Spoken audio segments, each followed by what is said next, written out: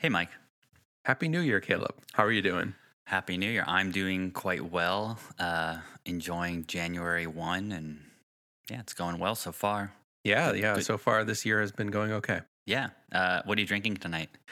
Tonight I am drinking a bit of a tiki rum drink. I am having three dots and a dash. It is, I believe, a pretty classic tiki cocktail. This recipe comes from the Smuggler's Cove book, which I highly recommend. It's a book published by the owner of the Smuggler's Cove, the world-renowned tiki bar here in San Francisco. Yeah, it's a great read. A lot of history of tiki and various recipes. How about you? What are you drinking? I'm drinking a Corpse Reviver #2. Oh, excellent. Yeah. So I haven't made this, but it was out of I think it was out of the Death and Company book, which I got as a gift. So I'm enjoying it. But it's a pretty classic cocktail, so it's just their spin on it. But I didn't have Lillet, so I substituted dry vermouth. Seems to be it. Interesting. It's okay. Cool. Not quite the perfect mix, but anyways. And this year was going so well too. I know. I started off with a bad cocktail. No, it's good. So this episode, I thought we could talk about the service centers. So we talked about dealerships 2 episodes ago, and then last episode we spoke a bit about Tesla's stores and galleries. And so then I thought we'd sort of continue down the rabbit hole, ending in the service centers and the service center philosophy. Because, once you buy your vehicle, at some point you may need to get it serviced over its lifetime. And what does Tesla do to deal with that? And talk a bit about just the overall systems they've put in place and what they do that's unique, and some of the attributes that they have that other car makers don't necessarily have access to today, that potentially make their service offerings more interesting, and also have, on the opposite side of that coin, maybe allowed them to do some things with production of their vehicles, knowing they have the safety net of service, and possibly pushing things a little bit faster than traditional car makers have done in the past. So I guess to start off, we could chat a bit about sort of their overall philosophy with service. And I think one of the things that Elon Musk had said a few years back was that they view service as a critical component of the customer experience, and it's one of the top priorities. So, that's not a super unique statement. I think most car companies would say they want their service to be good. But what's different is Tesla actually owns and operates all of the service centers that are in their network, separate from the way that the dealership models work in the U.S. with automakers. So in the U.S., at least, if you want to get your car serviced, you do that usually at the dealership that you bought your car from, or at a local mechanic who's authorized or quasi-authorized to work on your vehicle. So when you say service, do you mean like regularly scheduled maintenance and like swapping out of consumables like brake pads or something? Or do you mean something goes wrong and you need to have it fixed? Or is it a combination of the two? Yeah, it's both. So Tesla has the capabilities to do the regularly scheduled services, which we'll talk about sort of what their process is for that. Also to deal with the warranty repairs in the event that a more unique challenge comes up with your vehicle, or in addition to doing any sort of service bulletins that they issue, which is sort of one step below a recall, and then also doing recalls. And then then one last thing, the service centers also deal with delivery. And so you will usually go to your service center to pick up a vehicle on delivery. And so they are inspecting them from the trucks or the trains that are delivering across the country from the Fremont factory, and doing any final tune-ups or adjustments that are necessary before they deliver the vehicle. So their service centers are pretty full service. It doesn't seem like many of them or any of them currently do body work. And so they do have some authorized program in place now to let third parties do body work, but it's very limited, the number of groups that have been authorized to do the body work. And the primary reason is that because the current Teslas are all aluminum, it's very unusual material for cars to date. Most cars are steel and a lot more forgiving than aluminum body panels. Interesting. Okay. So you're saying that you'll buy your Tesla, you'll test drive or shop for your Tesla at the showrooms that they have in shopping areas and malls. But you will actually, once you order your Tesla, you actually pick it up not from the place where you purchased it, but from a service center. Yeah, and like we talked about, in some of the service centers are actually co-joined, co-located with the stores, but not all of them. And in the earlier days, they actually had more service centers than stores because they realized it's more important for people to be able to get their car serviced on a regular basis, and that be closer to customers than necessarily buying it, right? That if you need to buy a car, you might be willing to drive 100, 200 miles to the store to check it out once or twice. But over the lifetime of your vehicle, you don't want to have to drive 100 or 200 miles to get it serviced. And so you've got your top of the funnel acquisition versus slope of the funnel user retention. Exactly. Yes, bringing it in on our day-to-day thought processes. And one of the sort of interesting components of the overall philosophy is that these are all Tesla employees working in the service centers, which I think on the surface seems, what would that afford you? But it actually affords Tesla some interesting opportunities because they're all under the general NDA. They all are getting information about the company's plans, and they all are also being managed by executives at the company. And so service is actually a part of the company's strategy rather than someone else's problem. And therefore, I think it leads to, one really important statement from Elon Musk is that they don't want to make service a profit center for the company, that he actually believes that it is morally wrong to make money off of service, and that should just be delivered at cost. And so we can talk a little bit more about that. But, one of the other really interesting components of it is that if you're the company that's building the car and responsible for service, then you also, obviously have an incentive to reduce the amount of service, both from a raw cost point of view, from your own warranty needs, but also from a customer experience point of view and reliability and word of mouth, that you want to have a really reliable car. And so Tesla has a slightly tighter feedback loop than many companies because their own employees have access to many more of the internal systems and have access to their internal engineers. So I think there's some interesting components we can unpack for Tesla service.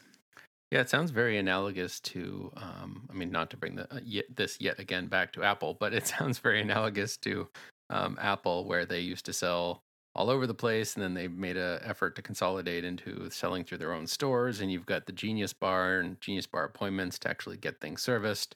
It's not quite as the same because they do have other authorized people that can repair stuff. But it seems a little closer to that sort of model than the standard auto manufacturer model. Yeah, absolutely. I mean, I think especially with computers and consumer devices, before Apple had the stores with the Genius Bar component, getting your electronic serviced was really challenging, right? You'd have to make a warranty request, and you often wouldn't do it at the place that you bought the product. You'd have to do it with the manufacturer. So then you'd have to find a way to ship it back, and it was real hassle. And it wasn't really a part of the philosophy of many of the consumer electronic companies to have this service-oriented culture. And Apple, I think, both because the products were generally more expensive and they built in more margin for service, and they knew that they had many customers who were new to the brand and maybe would need help from the sort of the PC to Mac transition, and then getting their iPods serviced, and now obviously iPhones and iPads, that having a place you can go to get service done and have one company and one receipt and one sort of record of your products you've purchased and your warranty information is really valuable. And I think the car companies and dealerships in the past have thought about that and worried about it. It's not as if this is a totally new concept, of course. But the division between the manufacturer and the dealership and some third party, even though there'd be authorized Mercedes repair service centers, or BMW or Audi or Honda or Toyota, they are not necessarily, they can choose what they want to charge. They're trained, but they're not employees of that company.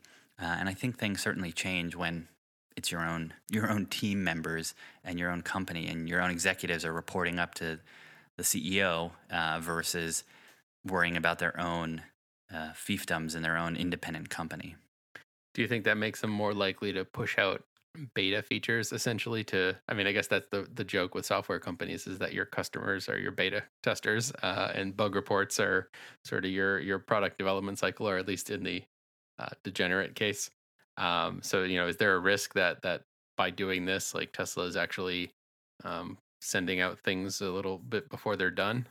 Yeah, I think that's absolutely true. And I think it can, that exact same set of actions can be viewed from the point of view that that's great. That on the positive case, people are getting access to things early, that the company is pushing hard to ship new things out, and they take responsibility for when things go wrong. So you have someone there to catch if things do go wrong. And so that's sort of a benefit, that you get to be on the bleeding edge of technology. On the negative view of that same set of actions is a view of recklessness, or foisting upon customers something that they have no choice of. That if you're spending $100,000 or so on a vehicle, you expect it to work reliably, especially when it's as important to most people's lives as their car. That if your car is out of service for a week or even a day, that can be pretty disruptive. And so I think that it will need to shift, because the folks who are buying Teslas and Roads, if you go back to the early days, people buying Roadsters, I don't think many of those people were buying them as their daily driver. And so the expectations you would have from a service point of view on a sports car are very different than what you might expect for a Honda Accord or Toyota Corolla. And so as a result, you can have a higher threshold of pain for allowing service problems to be required and exist, I suppose. And they seem to allow that to continue into Model S in the early days. And there were a fair number of early issues, and pretty significant number of early Model S's actually had the entire drivetrains replaced. Somewhere around 20 or 30% of the early models actually needed their entire motors replaced. And so that was a non-trivial service. It was covered. Tesla paid for it. It was part of their warranty, which we'll talk about. But I think that this will need to adjust a bit. And one of the other things that's really important to remember too is that Tesla is of the mindset that they roll out incremental changes to the product, to the cars, on a continual basis. So most car manufacturers create a model year. They design the car, they have that program running, and then once it's done, that set of parts for that car are locked unless something terrible goes wrong. And that is what that car will be for that entire model year. And they will work on changes for the next model year, but none of those changes will trickle down into the existing shipping vehicle. Very similar to what Apple does on the iPhones, right? You don't really have an iPhone 7.1 and 7.2 and 7.3. They sort of bundle the changes up into model year releases, essentially. And Tesla doesn't do that. And as a result, if they are to find that something is wrong, a part is not as durable as they expected, that the way they're putting on a sealant isn't quite working, or a batch of sensors is defective and they need to go back and stop using those, that they have that sort of continual feedback loop between the service centers as well as the telemetry from the vehicles telling them what's happening, Oh, so you mean like hardware as well as software? You're not just talking about like continually changing the software. You mean that from 1 month to the next, it might have a different supplier for brakes or something. Yeah, I mean they've changed the sensors in the Falcon Wing doors. They've changed like the key fob battery system and like the software inside the key fobs, which is not exactly software updatable from the car. Um, like latching systems on the Model X, there were some latching issues they had, and they fixed those. Um, Oh wow! So this, I mean, that sounds like that's going to be a nightmare for trying to if someone comes in with a Model X and you need to fix a broken latch or something. I guess you really need a pretty tight integration between the factory and the service centers to know that there might be like 5 different latches, and depending on when it was manufactured, you need to use latch 3. Yeah, absolutely. I mean, actually, I saw a job posting for a software engineer in the service center department that was building their content management system for specifically that point of managing the VIN number matching and what parts were included in that cut, essentially, that build of the car, so that they know how to service that car. So basically, when you come in for service, it will pull up the exact set of things that you need to do and exactly what's in that car.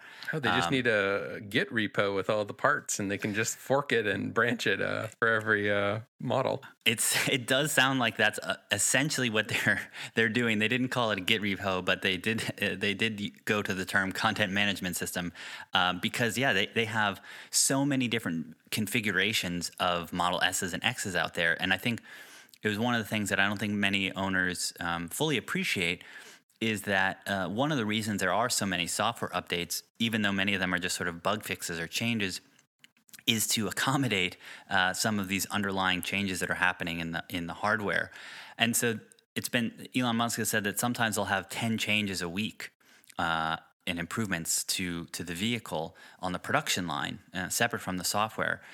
And so what that means is very similar to the expectation that you'll get economies of scale as you produce more vehicles.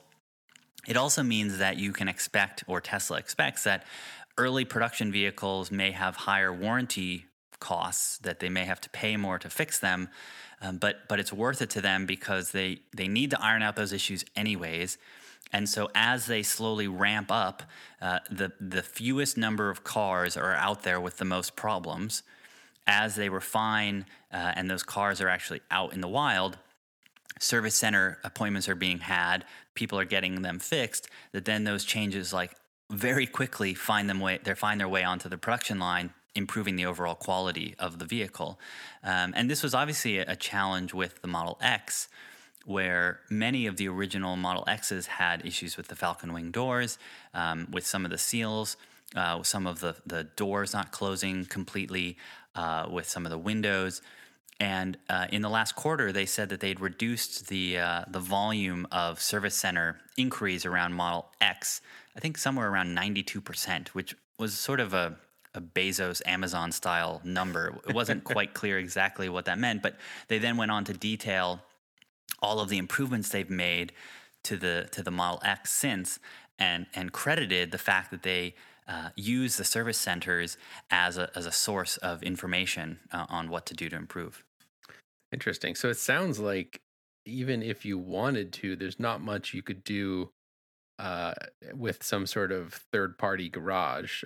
Maybe the tires, I guess. Maybe brake pads. I don't know. It sounds like it sounds like it's going to be really difficult for your neighborhood mechanic to do anything meaningful to your Tesla. Yeah, exactly. And so I think there's two macro trends happening there. One is affecting all cars, which is the computerization of cars, where in the 50s, in the 40s, in the 30s, cars had no computers in them in any meaningful way. And so repairing cars was a purely mechanical act, and hence the word mechanic. And so you would either, in the early days, right, with the Ford Model T, you were still expected to service it yourself. And the Model T was actually really revolutionary in that it had an easy to follow set of manuals that they shipped with the car, so that with just a simple set of tools you might have on the farm, you could repair your own Model T and not need to have a chauffeur who also was a mechanic. And that eventually moved to the car dealerships, but then having these independent mechanics who could learn how to service different types of vehicles, and as a result, many of those independent mechanics are less expensive. Now, obviously, mechanics have a very bad reputation generally for trustworthiness when they're surveyed. People are surveyed on least trustworthy professions. Car mechanics are not very high up on that list because there's such an asymmetrical set of information, right? The mechanic knows a lot more about your car than you do. And if they say you need a new number 7 sprocket and it's going to cost $700, you don't really have too many options but to buy that number 7 sprocket for $700. Or those damn cracked CV boots. Yeah, or you need to recharge your heater, or you need a timing belt, the dreaded timing belt. I remember so many timing belt repairs. So, there aren't many independent dealers, independent mechanics who can work on a Tesla because, as you point out, a Tesla is primarily a really large computer, and the number of things that a traditional mechanic would find familiar in a Tesla is decreasing every year. And so, yes, they could replace the tires, but you could do that at a Sam's Club or Walmart or Tire Rack. The wiper blades, the windshield wiper fluid, and potentially some of the suspension. But even pulling the data from the vehicle is proprietary. When you go in for service, they pull all the logs and they run them through diagnostics of if there's any error codes or anything like that. They put the newest firmware on. But Tesla's actively monitoring the telemetry from your car to the point where there was actually customers who reported Tesla calling them out of the blue saying, "We noticed your 12-volt battery seemed to be having some issues. Would you mind if we sent out someone to come and fix that for you?"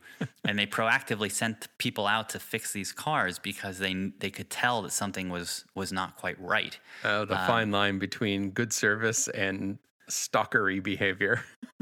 Yeah, it's definitely a fine line. I think that they would need to be cautious of a certain set of those types of issues. But certainly, 12-volt batteries is still a part of the Tesla startup process, which is funny. But yeah, so the amount of service that can be done by third parties is pretty small, and also why most owners just go to Tesla. Wait, I'm sorry. A 12-volt battery is part of a Tesla. So the 12-volt battery in an internal combustion engine is used to turn that starter motor. What is it used for in a Tesla? I'm pretty sure it's used to power some of the touchscreen and a few of the other internal cabin items. Is that so that if you drain your big battery, you can still do something? Why would I think it's because they need to they wanted to have a low voltage system as well, because the battery is a high voltage system, and so there's lots of car parts. Yeah, right. Instead of doing a transformer, the cabin lights and all that. Yeah, a lot of the parts are just expecting 12 volts, and so they have 12-volt batteries, and it's actually one of the parts that fails a lot because it doesn't have the alternator recharging it. Oh, really? They get used a lot more. They must have some sort of step-down transformer or something. Yeah, they do have a way to charge it, apparently, but it was one of the things in doing a lot of research that the 12-volt batteries seem to be sometimes people are replacing those every year, and I don't remember replacing my 12-volt battery every year on my previous internal combustion. That would suck. Those cars. are expensive. Yeah, so that's been one of the challenges. But yeah, and one of the other things that's interesting too is the brakes you mentioned. Most Teslas haven't replaced their brakes yet, even though many of them have been in service for many years. And the primary reason is because of the regenerative braking. And so the regenerative braking doesn't use the brake pads, but it still slows the car down. And so they actually encourage you to use your brakes so that they don't rust. because otherwise, many times people don't even use their brake; they just have one pedal driving. So you Interesting. could go much longer time wise and mile wise with Tesla brakes than many other cars. So We actually have gone like 8 years with our brake pads, but that's because we have a manual transmission and yeah, you can use we engine essentially braking. engine brake. Yeah. Yeah, there you go. It's very similar general philosophy there. Yeah, so obviously there should be less wear on an electric vehicle. So this is one of the overall sort of if you were sitting in the room on the whiteboard, like how much should service cost for a Tesla compared to an internal combustion engine? Uh, all things being equal, a Tesla, any electric vehicle, should be lower cost to service over its lifetime because there are fewer moving parts. Electric motors are far simpler. And to your earlier point, like the consumables in a internal combustion car are far fewer. So don't have oil. You don't have the same level of transmissions to deal with. You don't have timing belts. You don't have all these moving parts that will break down in an engine over time. They don't. And Do you know if they have transmission fluid? Is that a thing, or that's probably not a thing in the Tesla? yeah, they do have some transmission fluid, but I'm pretty sure it's sealed. It's just part of the one unit that's in the drivetrain, and it didn't come up in my research for their scheduled maintenance. They do flush the fluid, the water cooling, in the battery pack at the 4-year mark, and they'll do the brakes at the 2-year mark. But other than that, those were the only two fluids they said they fully replaced on the website as part of their service. So their primary thing is focusing on checking wheel alignment, tire condition, replacing parts like key batteries, windshield wiper blades, doing software updates. And then if there are any bulletins that have come from the factory, like, oh, this piece of trim tends to get loose, use this new fastener, which we've sent you. Those sorts of things will be done when you bring your car in for service. But in the long arc of time, servicing a Tesla should be a pretty minor affair. Now, that's very separate and different from what the reality has been, because the reality on the ground has been that Teslas have actually I think it's sort of this bimodal thing where sometimes people have a lot of service they need because the car is still pretty new in its general life of only a few years. Tesla is still quite young in its production, and because they're pushing out these changes, it's possible, excuse me, that you will end up with a vehicle that has, the not fixed version of something, and that may have cascaded into a few issues, and therefore you're going to be sort of a service guinea pig, and your car has multiple things that are going to need to be fixed. And so when you listen to owners and look at some of the challenges that Tesla's had to acknowledge publicly, there are certainly you could get the impression there are more issues with Tesla than other cars of comparable cost, and I don't think that is. I don't think you'd be wrong in drawing that conclusion. I think it's just a matter of strategy and newness, and not a inherent component of an electric vehicle. Does that make sense? I think people could be afraid to buy an electric vehicle because they've heard Teslas sometimes have service problems, and I think it's important to tease those two apart. That one is about the inherent nature of electric vehicles, and the other is about Tesla in particular and their particular choices that they've made. Right. Well, and their maturity as a manufacturer. It sounds like their immaturity as a manufacturer is helped by the inherent simplicity of the electric vehicle relative to an internal combustion engine vehicle, and that kind of gets them in the ballpark, I guess, of one of the other like high-end manufacturers that, I mean, no one's going to buy a BMW and expect it to be as reliable as an Accord or a Corolla. Like everyone I know who has BMWs or Mercedes, like they know that there's going to be issues, and usually it's an expensive fix to get parts from Germany, and the dealerships seem to have that in mind, and it's more of a high touch experience where someone might come and pick you up. You'll get a loaner vehicle of like a similar make and model of your vehicle for when yours is in the shop. And, the higher it gets, like my wife's coworker has an A8, an Audi A8, which has been in the shop a bunch of times, and she gets an A8 replacement vehicle when that's in the shop. So the only inconvenience is having to make that swap. Is that kind of what you're saying? Yeah, I think they certainly are flying under the cover of being a luxury automaker, because when you look at the stats for, okay, how does service show up on the bottom line in numbers that are more concrete than just anecdotal stories from customers, you can look at the amount of both service revenue, so how much customers are paying Tesla for service out of pocket, and then you can also look at how much Tesla defers for warranty expense. So to unpack that a teeny bit, when you buy a new car,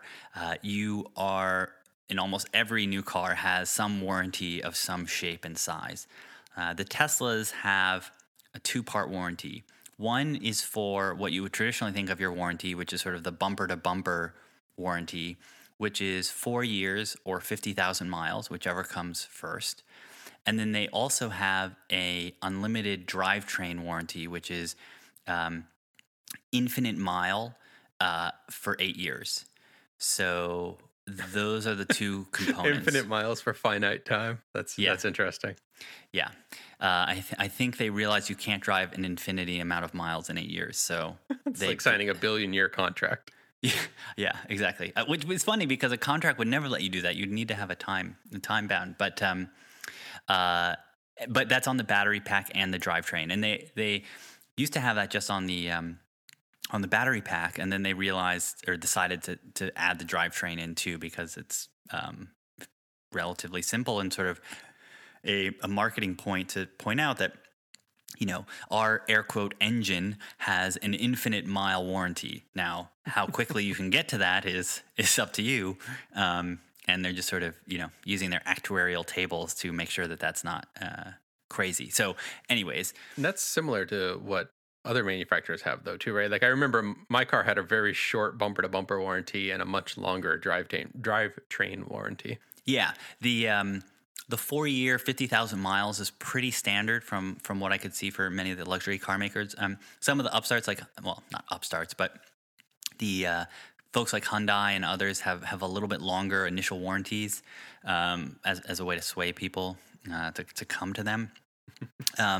So that costs something, right? So if you're going to say we're going to cover this, that means as a company, from the investor point of view and the Securities and Exchange Commission, they have to recognize that liability in their books. They have to set aside money essentially for how much they expect they'll have to pay for warranty costs. So that they can build that into the cost of their revenue. Okay, so that's like an incentive for them to do better then, right? Because then as they do better, they can drive that cost down. Yes, exactly. And so for comparison's sake, Tesla in 2015, they spent about $1,000 per vehicle on actual repairs. Is that lifetime or annual?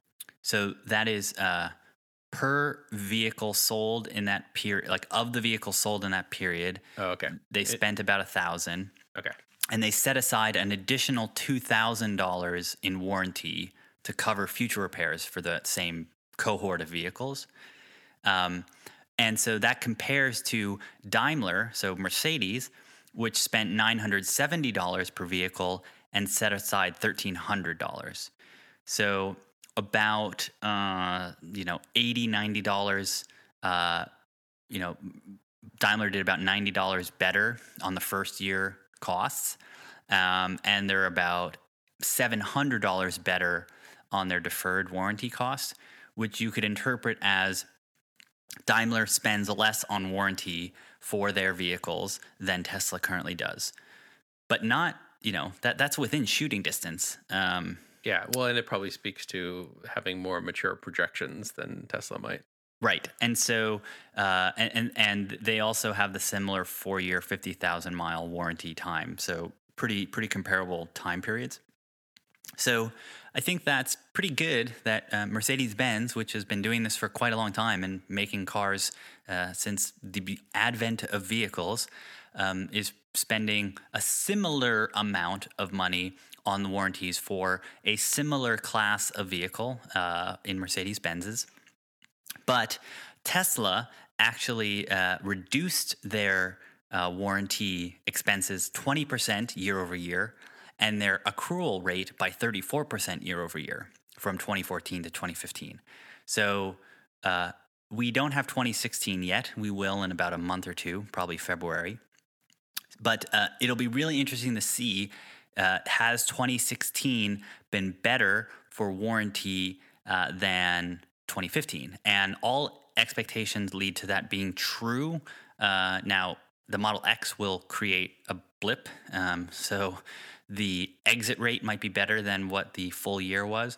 But I think that's all just to say that Tesla's slope of improvement on warranty should be steeper than Mercedes or other comparables. And where they need to get to is something where like GM is, where GM only spends $400 a vehicle and it only sets aside $300 for future warranty. So a GM is wildly more reliable and has less costs associated over its warranty life than a Mercedes by about 4x. Is that for parts and labor or just parts? That's just from the cost that the manufacturer would have to reimburse the dealership for their warranty costs. So I think it's going to be both. I think it's parts and warranty, and it's sort of like copay. It's sort of like health insurance, right? Like where the doctor is going to bill the insurance company, and in this case, it's going to be the dealer is going to bill Mercedes for that. And yeah, but what I'm wondering is like the parts you're replacing are going to be a lot more expensive in a Mercedes. So maybe it's like health insurance if it was more expensive to work on a elite athlete than like me. Yeah. Right, exactly. I think that's definitely true. Like the actual materials and parts that have to be used in a Mercedes are both inherently more expensive, and also the labor and the sort of work required to fix those is probably they're more complex. If something is going to go wrong in a Mercedes in sort of the head unit, replacing the entire electronics in a Mercedes is going to be many, many thousands of dollars more than the radio in a bare bones GM. And the likelihood of your sat nav going wrong is definitely higher than a commodity AM/FM CD radio. So do people still use CDs? I think they do. I think they wish they had tape decks for the audio in. Oh yeah. Oh man, you're making me nostalgic now for that horrible experience. So you mentioned that Tesla runs their own service centers versus like Mercedes and GM, who's not doing that. How does the cost of all of that factor into this? I'm assuming that's not included in these warranty numbers. It must be somewhere else. Like how do they balance that out? The cost of the warranty will go into the cost of the vehicle. So the cost of goods of the cars have the warranty in them. So to your point, if Tesla is able to reliably decrease their warranty expectations, then their profit per vehicle should go up. And we would see that also in a decreased amount of service center revenue and service center cost. So the way I think it works, and I would need to talk to the investor relations because I wasn't able to find definitive information on this, but I think the way it would have to work is that the salaries and time billed from service centers would be allocated in the event it's a warranty issue, would be allocated towards the warranty accrual value for that car. And so while that would show up as cost to the service center, it would be paid for, in air quotes, by the warranty. So it'd get drawn down from the warranty pool of money.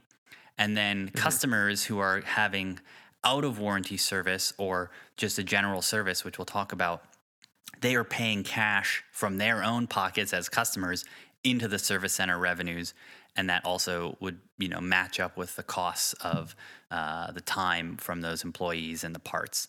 So, but even just beyond like the labor, because I guess you could say the labor cost might be analogous, where the service center labor could be considered parallel to whatever the dealership labor was as part of the cost. But the expense of actually setting up and maintaining service centers is something that the other manufacturers don't have. So is that something that's just in a different part on Tesla's books, or is that somehow like fractionally worked into the warranty thoughts? No, it's built into the costs of running the service centers, and that's one of the reasons. So that shows up in the service center costs, which is its own line item. Okay.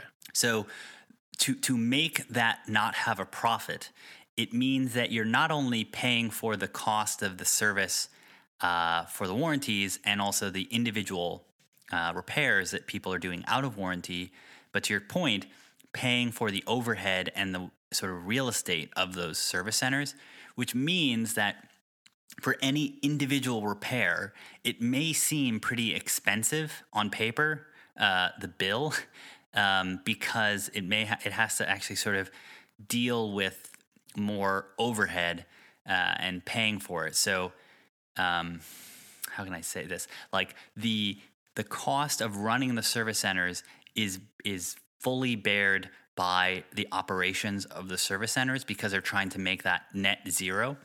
Okay. But it doesn't mean that like a 20-cent part is going to be sold to a customer for 20 cents just because they're not trying to make a profit.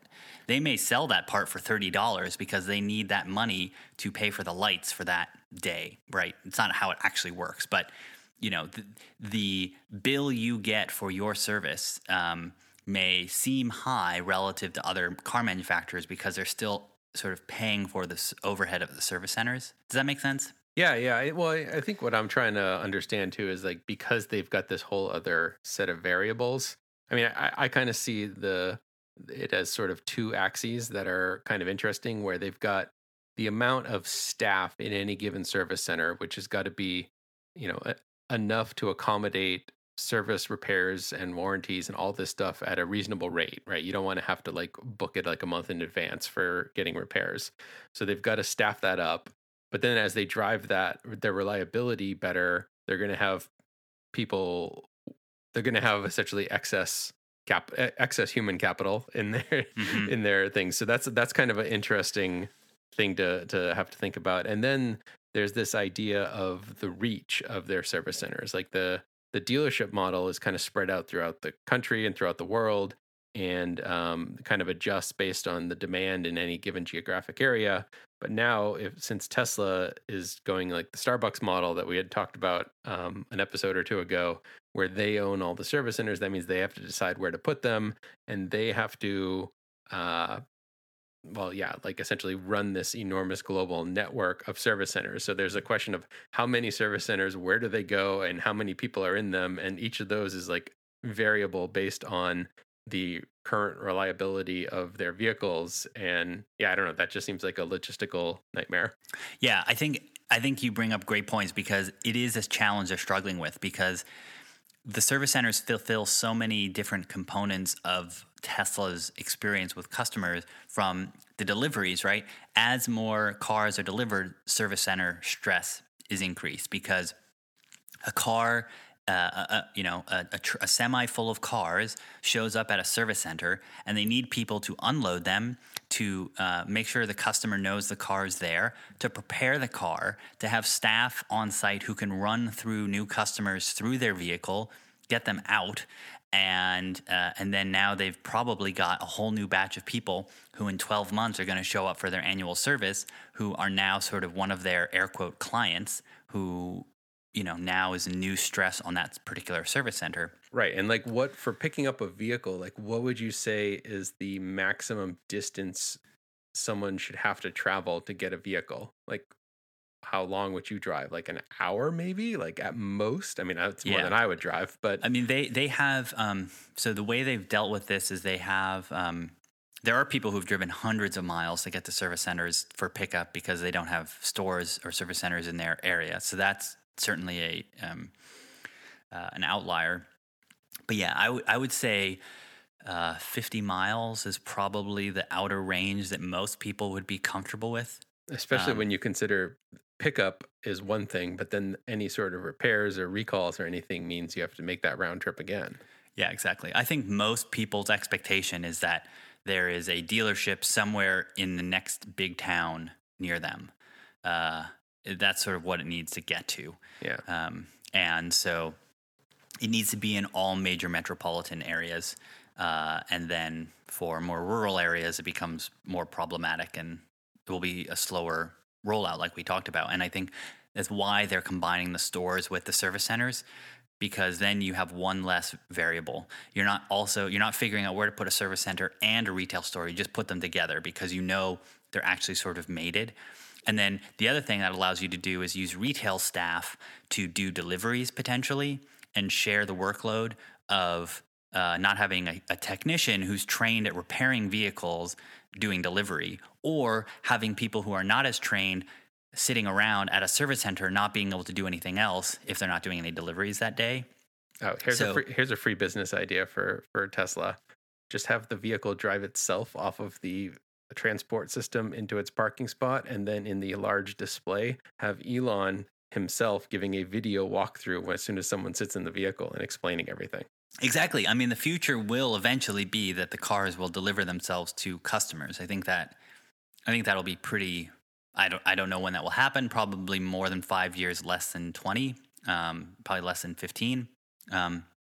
But and there'll be a little AI. See, now we are getting into Westworld here. It's going to get you all set up. yeah, I mean, the fact that they have the huge touchscreen, they clearly could run through an interactive demo there, a wizard, if you will, a Clippy, if you will, that people could use to learn about the vehicle. And I also think that clearly this has to change with Model 3, but we'll hold that for 1 second. But the other thing is, yeah, when you view that, like, eventually the asymptotic view is that the warranty cost should go to zero. And now that's an impossible goal, but it's certainly what every car manufacturer would hope for. A theoretical spherical Tesla in a vacuum. Yeah, and that Tesla potentially has the best chance to get the lowest of any car maker, internal combustion car maker. Sure. That they need to have other sources of revenue for the service center, or package the service centers in such a way that they can transition that cost, because they would hope that you never come into the service center, but they know they need them. So to your point, it's this really tough thing where you don't want to build too many, because eventually you expect it to have really low need for it. Similar to what Amazon, Jeff Bezos always said, like, I would prefer customers never have to write into customer support. So why don't we just fix the problem first instead of building a really great customer support team? The problem you realize is that you can't do that from day one, and you actually won't have a business if you don't have a really great customer support team, because you will have angry customers. So I think that's one of the stresses on the Tesla system right now. And the truth of that is that the actual number of cars per, you can think about this from how many cars are there in the Tesla fleet relative to how many service centers there are, as a gauge for how they're sort of coping with that. And they used to be around 2 or 3 years ago, around 500 vehicles per service center. And now they're around 1,200 vehicles per service center.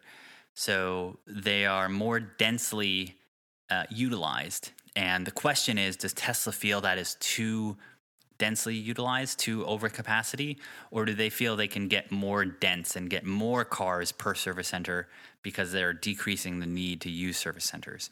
How has their independent customer satisfaction score been as those numbers have changed? They're still the number one brand that customers say they would buy again this year by Consumer Reports. Oh, cool. So it hasn't fallen, but people who use service centers, they sometimes do have to wait weeks for a regular service. And it's spotty, right? It depends on where you are and what part of the quarter it is, if they're doing lots of deliveries. But to this point, they've actually hired, this one was sort of funny. They hired a guy named Kenny Handcomer, who was a 25-year veteran of F1, the pit crew. He was a chief mechanic for the Red Bull racing team. Oh, nice. So does that mean you're going to get your repair done in like 10 seconds now? So he's the lead service programs manager. So he's the global director of service innovation at Tesla now, and they hired him last year. And he is trying to bring F1-inspired pit crew style repairs to the Tesla service centers.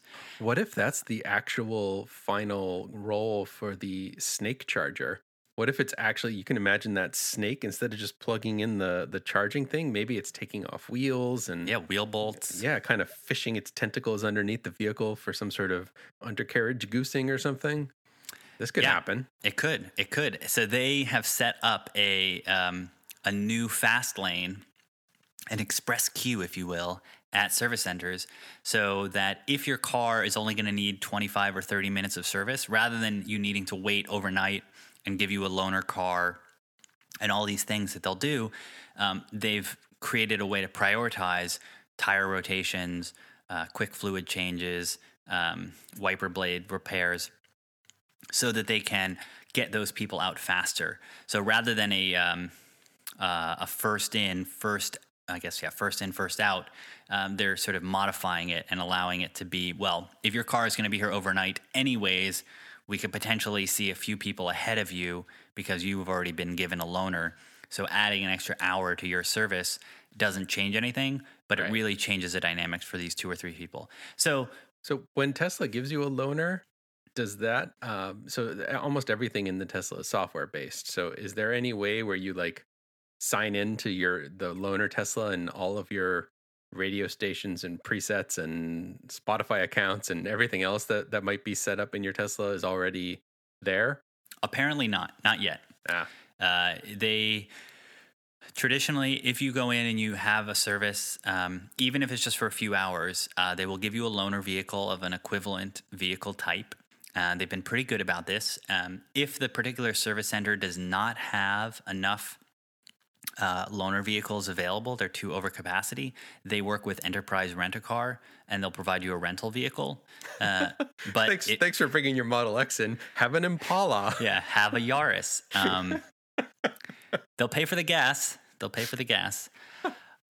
So that's how they deal with overflow when they don't have enough of those vehicles. And that's where some of the source of their they use some of the trade-in vehicles is for those vehicles, and then also some of the vehicles that they've used that they've sold at a discount were those vehicles, which were the loaner vehicles.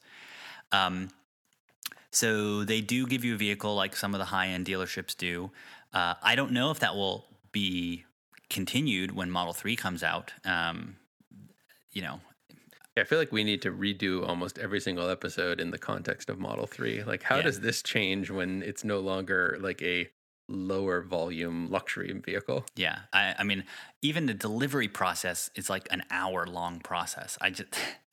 That is not going to fly. But yeah, so the first, talking a little bit about some of the services, like the first service, they recommend doing service every year or 12,500 miles, whichever comes first.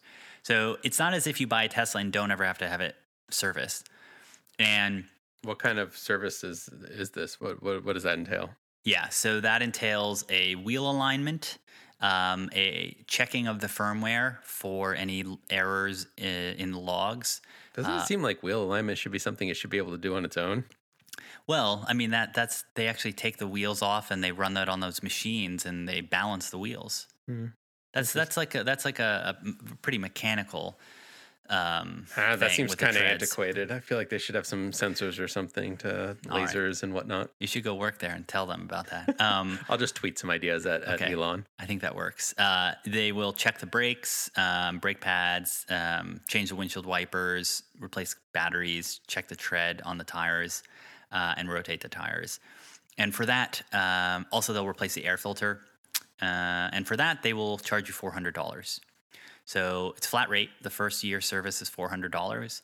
The second year service does all of that, plus it does a brake fluid replacement, and it also does an AC, air conditioning HVAC system service, and that's $700.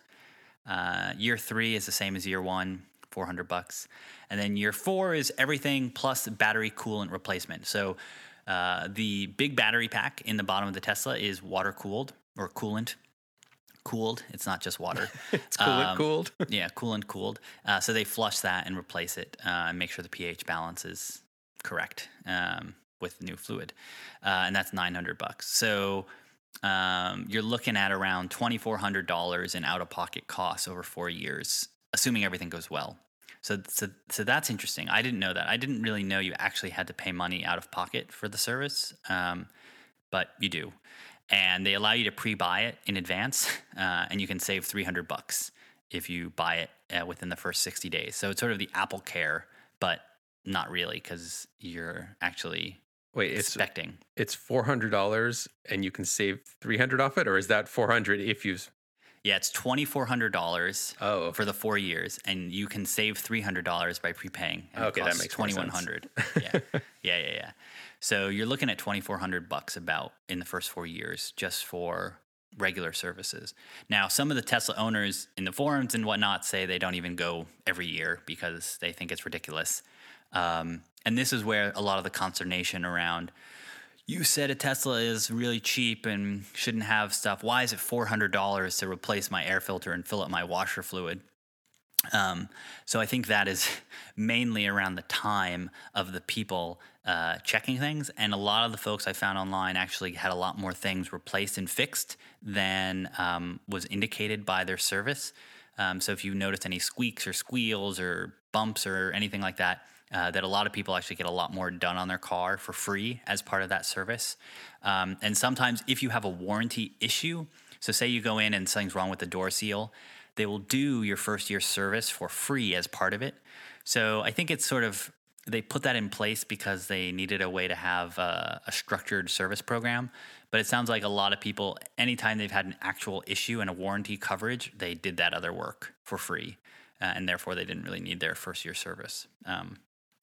But again, what that price point will be for Model 3, yet to be determined. Those prices are both for Model S and X. Yeah, they're probably going to be, I mean, obviously they're dipping into a more price conscious clientele. Yeah, I mean, $2,400 on a $100,000 car is one thing, but $2,400 on a $35,000 car is, 4 times more effective cost. So that's a meaningful yearly service cost when many people might be used to only a couple $100s a year. And also, if you have a lease with Tesla, you still have to pay. Where a lot of leases, all the services included. Yeah. I know, yeah. I checked that, and yeah, you still have to pay for the service with the lease. That's unfortunate. Yeah.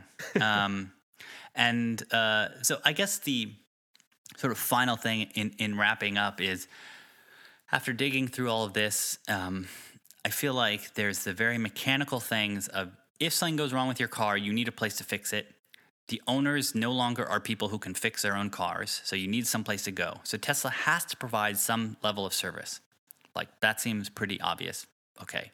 Then the question is, what can they do with service that is special above and beyond what other companies can do? And what, if given a blank sheet of paper, which Tesla had, what would you do differently?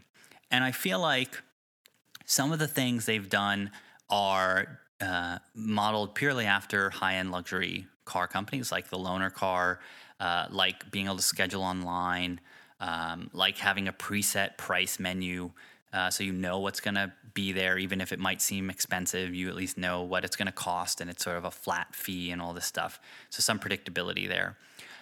But from a technological point of view, how do the service centers impact the vehicle? That's what's been most interesting in thinking about this, because the idea that the service centers and Tesla is monitoring all the cars in the fleet to the point of like the battery or something going wrong. They can actually alert the car, alert you that you need to bring your car into service. They can know that you're coming in, that they would be able to prioritize all this is really, really fascinating.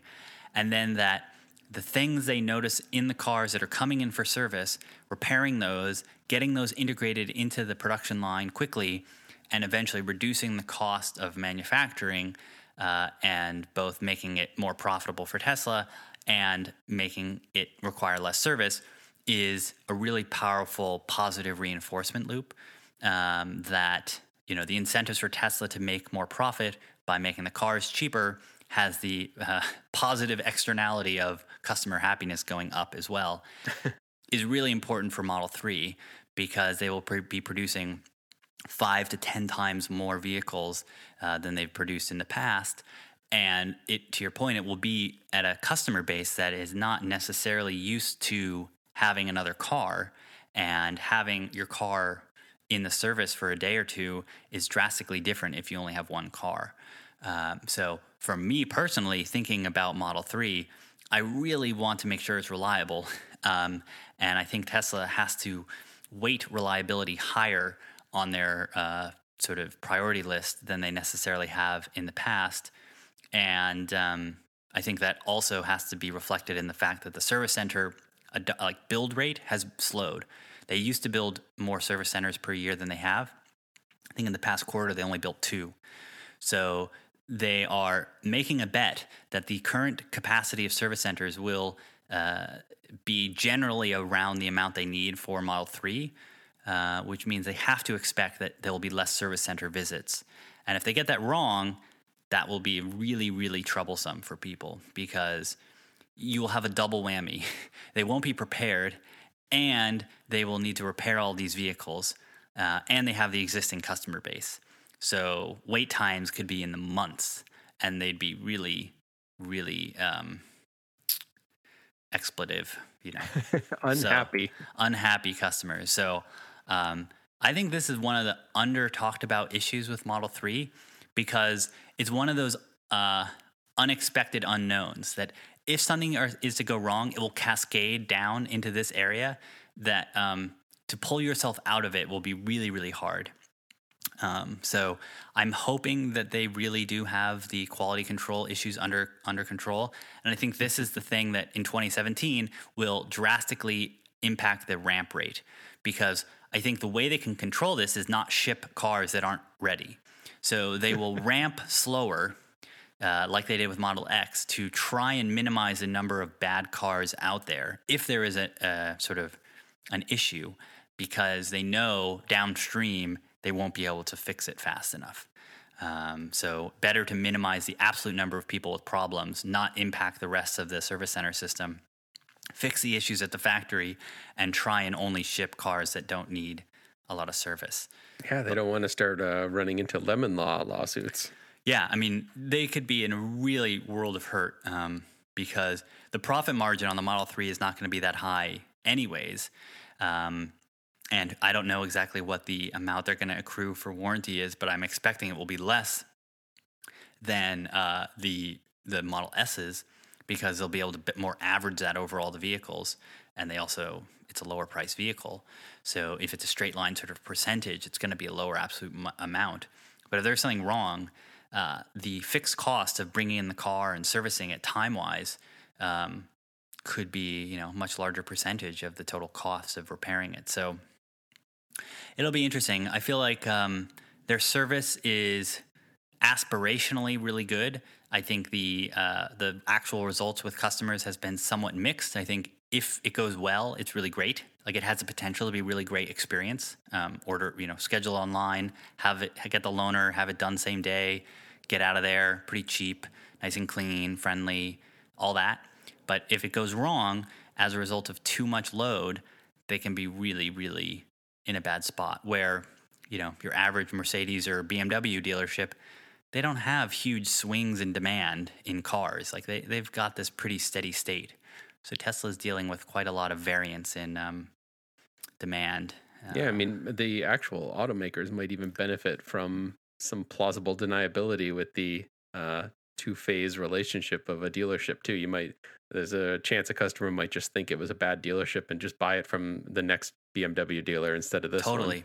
one. Yeah, absolutely. And so, yeah, I think it'll be, we're now in 2017. So we expect there will be Model 3s coming this year. So we will be keeping a watchful eye on it. So any other final thoughts, Mike? No, that was quite educational. Yeah, I'm ready to. We've gone over an hour here, haven't we? Oh yeah, well we're coming back. We're doing a filler for last week. But if anyone wants to share their experience as an owner with their service center experiences, you can let us know about it on Twitter. If you want to try and squeeze it into a haiku length, 140 characters, or Tweetstorm. Or Tweetstorm. Yep, you could do that too. You are unbounded in the Tweetstorm. Just whatever you do, don't write it in your notes app and take a screenshot and put that in the tweet. That's unacceptable behavior. Yeah. You can comment on the website, theteslashow.com, where we have each episode and open comment ability. And if you're into Reddit, we also have a subreddit, r/The Tesla Show, where you can converse with us there.